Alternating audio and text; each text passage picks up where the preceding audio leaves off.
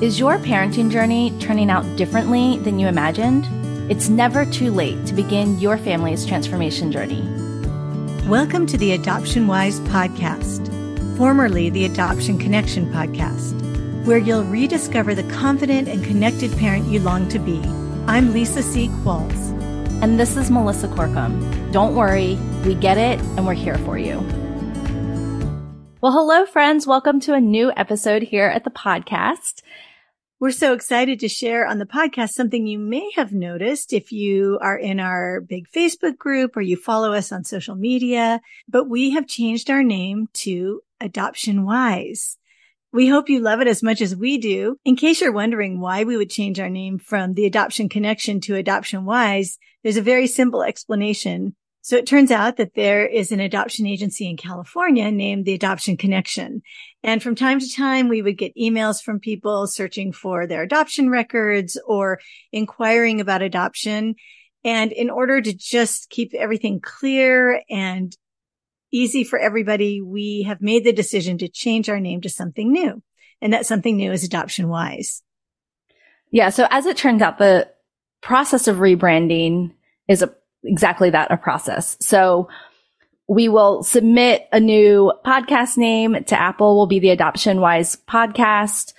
We'll be switching the website over. If it's not switched over already, you'll see changes on social media. Our emails will be changing, all of those things. But it will be a process because each of those things takes time. We have zero control over when, like, for instance, Apple Podcasts updates their information. So, but we wanted to mark the change with this episode, even if your podcast player takes a couple days or a week to catch up, you know, in case you notice the graphic has changed or the name has changed and you're like, what happened? So here we are. We are officially Adoption Wise. Yes. And we are the same people doing the same work, just a new name. And a new website. And actually, it's kind of exciting. You know, we are the same people and we're doing a lot of the same things. But over the years, you know, this started 5 years ago. We have honed in and focused in on the best ways that we can help adoptive families and in some ways, even families beyond the scope of foster care and adoption.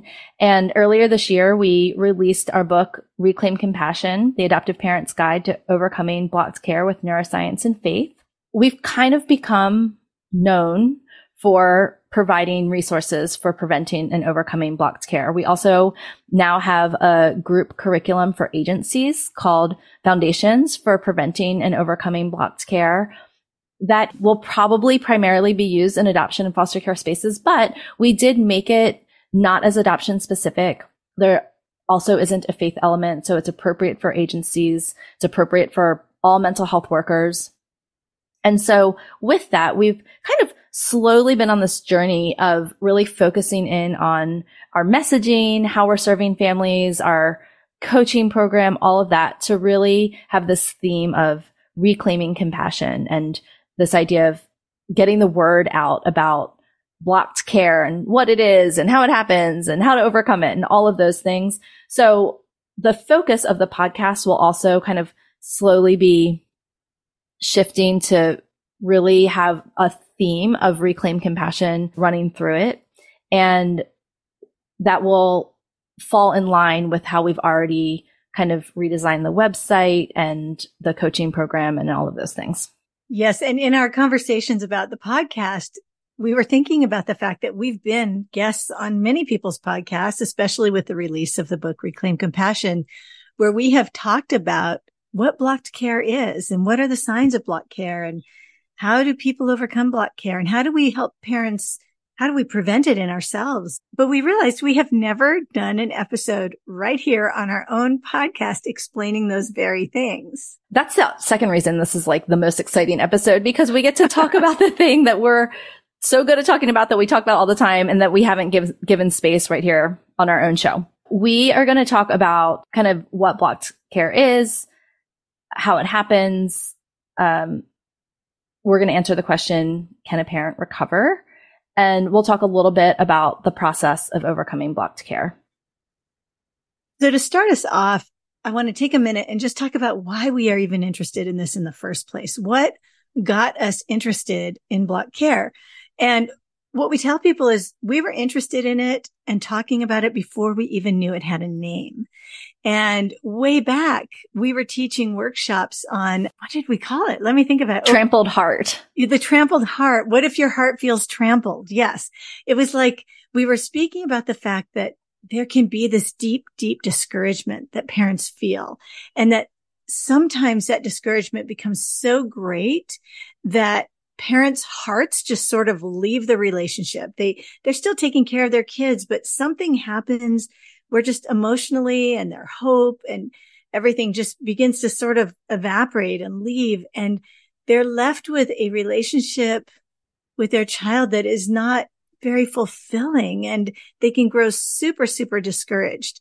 So in all of our discussions about that, and even in all our teaching about it, we did not know it had a name. And then one day, Melissa called me. She was reading the book Brain-Based Parenting by Jonathan Balin and Daniel Hughes. And she said, Lisa, listen to this. And she read me this little part of the book, and they talked about something called blocked care. And she said, it has a name. And I will tell you the truth. I got very choked up and tearful, because if it had a name, it meant it was real. It meant that I wasn't the only one who felt this way, and that there was an explanation for what I and so many other parents were experiencing. Yeah. And we know that when we name something, it helps us process it better. It helps us communicate better. Dan Siegel tells us, we name it to tame it. So in our book, Reclaim Compassion, we define block care as a self-protective mechanism in the nervous system activated by excessive stress. I don't know about you, but I don't know anything about that. But anyway, this excessive stress suppresses the higher brain functions that we need for caregiving, which causes our nervous system to develop a defensive stance towards our child or children. Yeah. And as we studied this, we really did a lot of reading and discussing and talking with lots of parents. And we identified 10 signs of blocked care. As I read through these 10 signs, just think about which ones you identify with. You can go back later and take an assessment, a free assessment on our website, adoptionwise.org/assessment. So you don't have to remember all of these right now. Just listen as I read. You are too caught up in coping with your child's behavior to be curious about the meaning behind it. You feel defensive and guard yourself from rejection. You feel burned out, chronically overwhelmed, and fatigued. You feel resentment toward one or more of your children or your situation as a whole. You feel irritable with other family and friends. You isolate yourself. You become cynical about helpful ideas. You feel you've lost compassion, which leads to shame. You experience a crisis of faith or a challenge of a personal belief system. And lastly, you don't feel real pleasure in parenting. So often when we are teaching workshops and we read those signs, we see the relief kind of flood over parents' faces when they realize, oh, there's a reason why I've been acting this way. And I'm not a terrible person. We hear that all the time. I'm so glad. I'm so relieved to know I'm not just a bad parent. I think the other thing to iterate over and over again, and we say this so often, is, this is a self-protective mechanism that's kind of happening subconsciously in your nervous system. And so what that means is if you are experiencing these signs of blocked care, and you don't have to have all of them to be in blocked care. So the assessment will help you understand better, where you fall on the blocked care spectrum. But this is not your fault. This does not make you a bad parent. Your nervous system is kind of doing this without your permission. Now, that doesn't mean that we can't intentionally help our nervous systems overcome that, and we'll get there. But I think it's really important for, if you're listening and resonating with these signs, to hear over and over again, you're a good parent doing good work. This isn't a character flaw. Right. Because I think we are so hard on ourselves, and especially those of us who maybe chose to become foster or adoptive parents. It's like, we chose this, right? So what is the matter with me? Why has it gone this way? Why do I feel like I'm not even myself anymore? I mean, so many moms have said to me, I don't recognize myself anymore. This is not the mom I ever dreamed I would be. And so our message is very hopeful, because you can find your way back to being the parent that you have been in the past, or the parent that you long to be. Many parents who deal with big behaviors are looking for practical solutions and may also be struggling with blocked care. Private coaching or group programs that require regular Zoom meetings place even more burden on your already busy lives. We've created a group coaching program that fits your busy schedule, goes where you go, and provides true transformation. Reclaim Compassion is like having experienced coaches and a support group in your back pocket, accessible from a computer or mobile device when you need it and wherever you are. We provide a clear roadmap for transformation for families struggling with challenging behavior and possibly blocked care. In our program, you'll reclaim compassion for yourself, your child, and hope for your family. It's never too late to begin your family's transformation journey. For more information or to sign up, go to reclaimcompassion.com. In the book, we talk about 4 different types of blocked care. And so if we go back to the definition, it's caused by excessive stress in the nervous system. And, when we very first started talking about blocked care, we focused a lot on this cycle of what Balin and Hughes named blocked trust, which happens in our kids when they've been raised in an environment where they haven't gotten the care and empathy that they've needed, or that they've had excessive stress in their nervous system because of the process of changing primary caregivers once or twice or more. But now, especially in a post-COVID era and in a world that seems to just have more and more stressors in it, we're talking more and more about excessive stress in general. So those excessive stresses could be big behaviors and parenting a child with a lot of needs who is reacting to their early experiences. It could be loss of a job, a sickness. It could be COVID. We were stuck in our houses with our kids, feeling a little bit maybe scared, uncertain, with not nearly enough tools for, regulation, education. Like, how many of you turned into accidental homeschool parents, right? So many different things. It could be a loss of a job. I don't think we need help naming stresses. If you have what you would name as excessive stress in your house or in your family situation, or you can feel it in your body, then you're at a higher risk of developing blocked care. So if you're listening, you might be wondering, how does a parent recover? How do you recover? How do you come back to being the parent that you long to be? And the good news is we've actually created a really clear pathway for parents, and we walk parents through this pathway of recovery. And it includes really a good understanding of the science of the nervous system. We keep it simple. Nobody needs to be a neuroscientist here, but a good understanding of the nervous system and why it is that our nervous system is responding the way it is. And then once we understand that, how do we address the needs? How do we help our nervous system deep within ourselves to feel deeply safe, or as we say, to cue safety to our nervous system so that we can begin to recover and we can regain this compassion? So probably I'll explain it in the most simplest way, and Melissa can flesh it out however she wants. But when we talk about the nervous system, we talk about our nervous system is taking in a lot of information very, very rapidly all the time. And some of that information comes from within us, so within our bodies and our minds. Some comes from without us. It's cues in our environment. And some comes from between us and other people. So there's inside, outside, and between. Those are the three sort of pathways that our nervous system uses to take in information. And our nervous system is always, always trying to determine, am I safe or am I not? It's very protective of us. And so when we think about it that way, we try to focus on literally those three different pathways and how we can begin to help ourselves, our nervous system, feel safe, both within, without, and in between.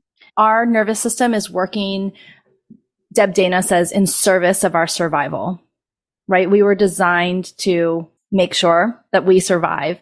And so our nervous system is using all of that data to make decisions about, am I safe or not safe? And then there's like behaviors that come from that, both that we can see on the outside and then some that we don't even see, like physiological changes. It's like when you get a little scared if there's a big bang, right? Like, you know that your heart starts beating faster. That's all because your nervous system took in information faster than you could really think and created a response in your system that historically has been good for survival. When we're under excessive stress, our nervous system is getting more cues that we're not really safe, and it's reacting in that way. And one of those results is blocked care. You know, we talk to parents a lot about how can we root and anchor our nervous system in the sense of felt safety, like not so that it never tells us we're not safe, but so that it's giving us a more accurate view of whether or not we're safe. You know, like sometimes we're stressed about things that probably aren't going to kill us, you know, or maybe we're creating, like, our anxiety makes a situation bigger than it really is. And so we're helping parents use something that's called bidirectionality in the nervous system. So the thing is we're taking data in and our nervous system's deciding if we're safe or not safe. And then it's making our heart beat faster or slower or, you know, all these different changes in our body. But we can also intentionally feed data to our nervous system that tells us that we are safe. So a good example is respiration rate. You know, we tend to breathe a little bit shallower when we're afraid or we're, you know, in crisis.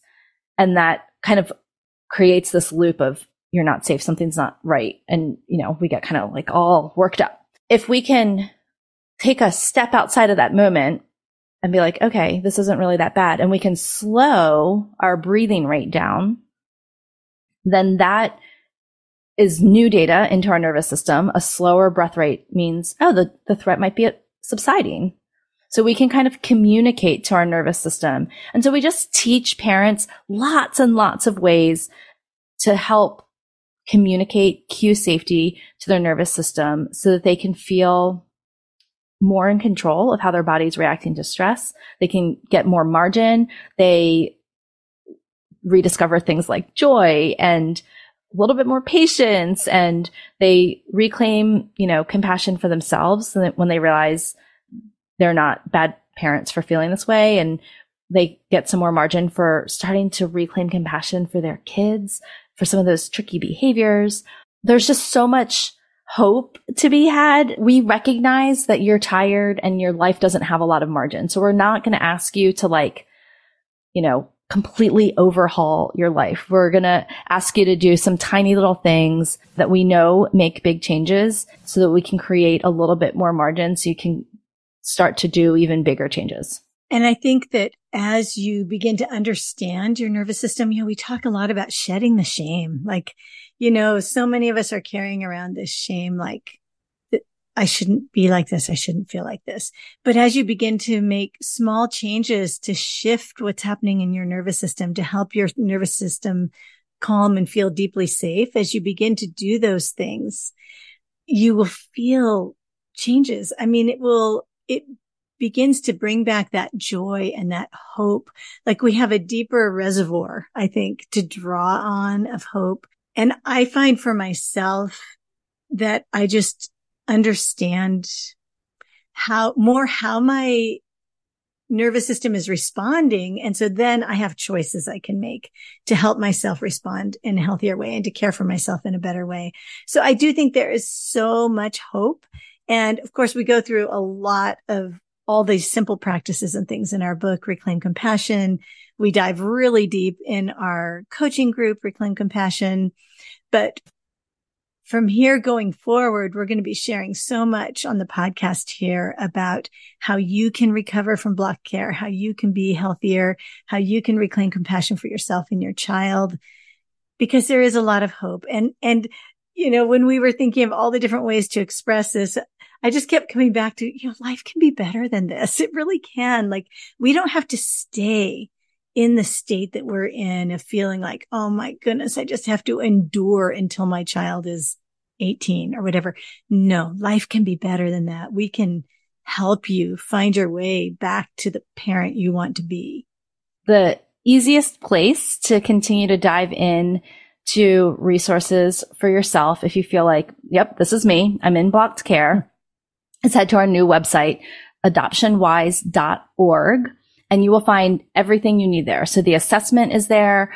So there's go to the tab that says resources for parents, and you'll see the ways that we can serve you. So there's free resources. There's the free assessment. We invite you to join our big Facebook community where you'll really understand, like, I am not alone in this.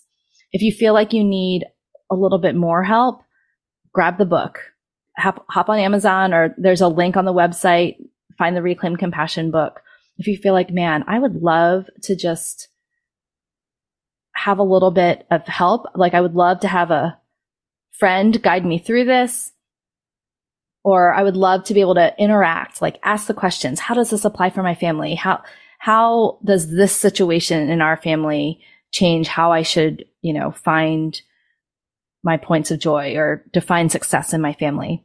Then we would love to meet you and get to know you better inside of our coaching community. Again, all of that is on the new website, adoptionwise.org. Before you go, we'd love to connect with you on social media. Our Instagram handle is @adoptionwise. Or better yet, join our free Facebook community at adoptionwise.org/Facebook. Thanks so much for listening. We love having you. Remember, you're a good parent doing good work. Music for the podcast is composed by Alexandra Alexandrov.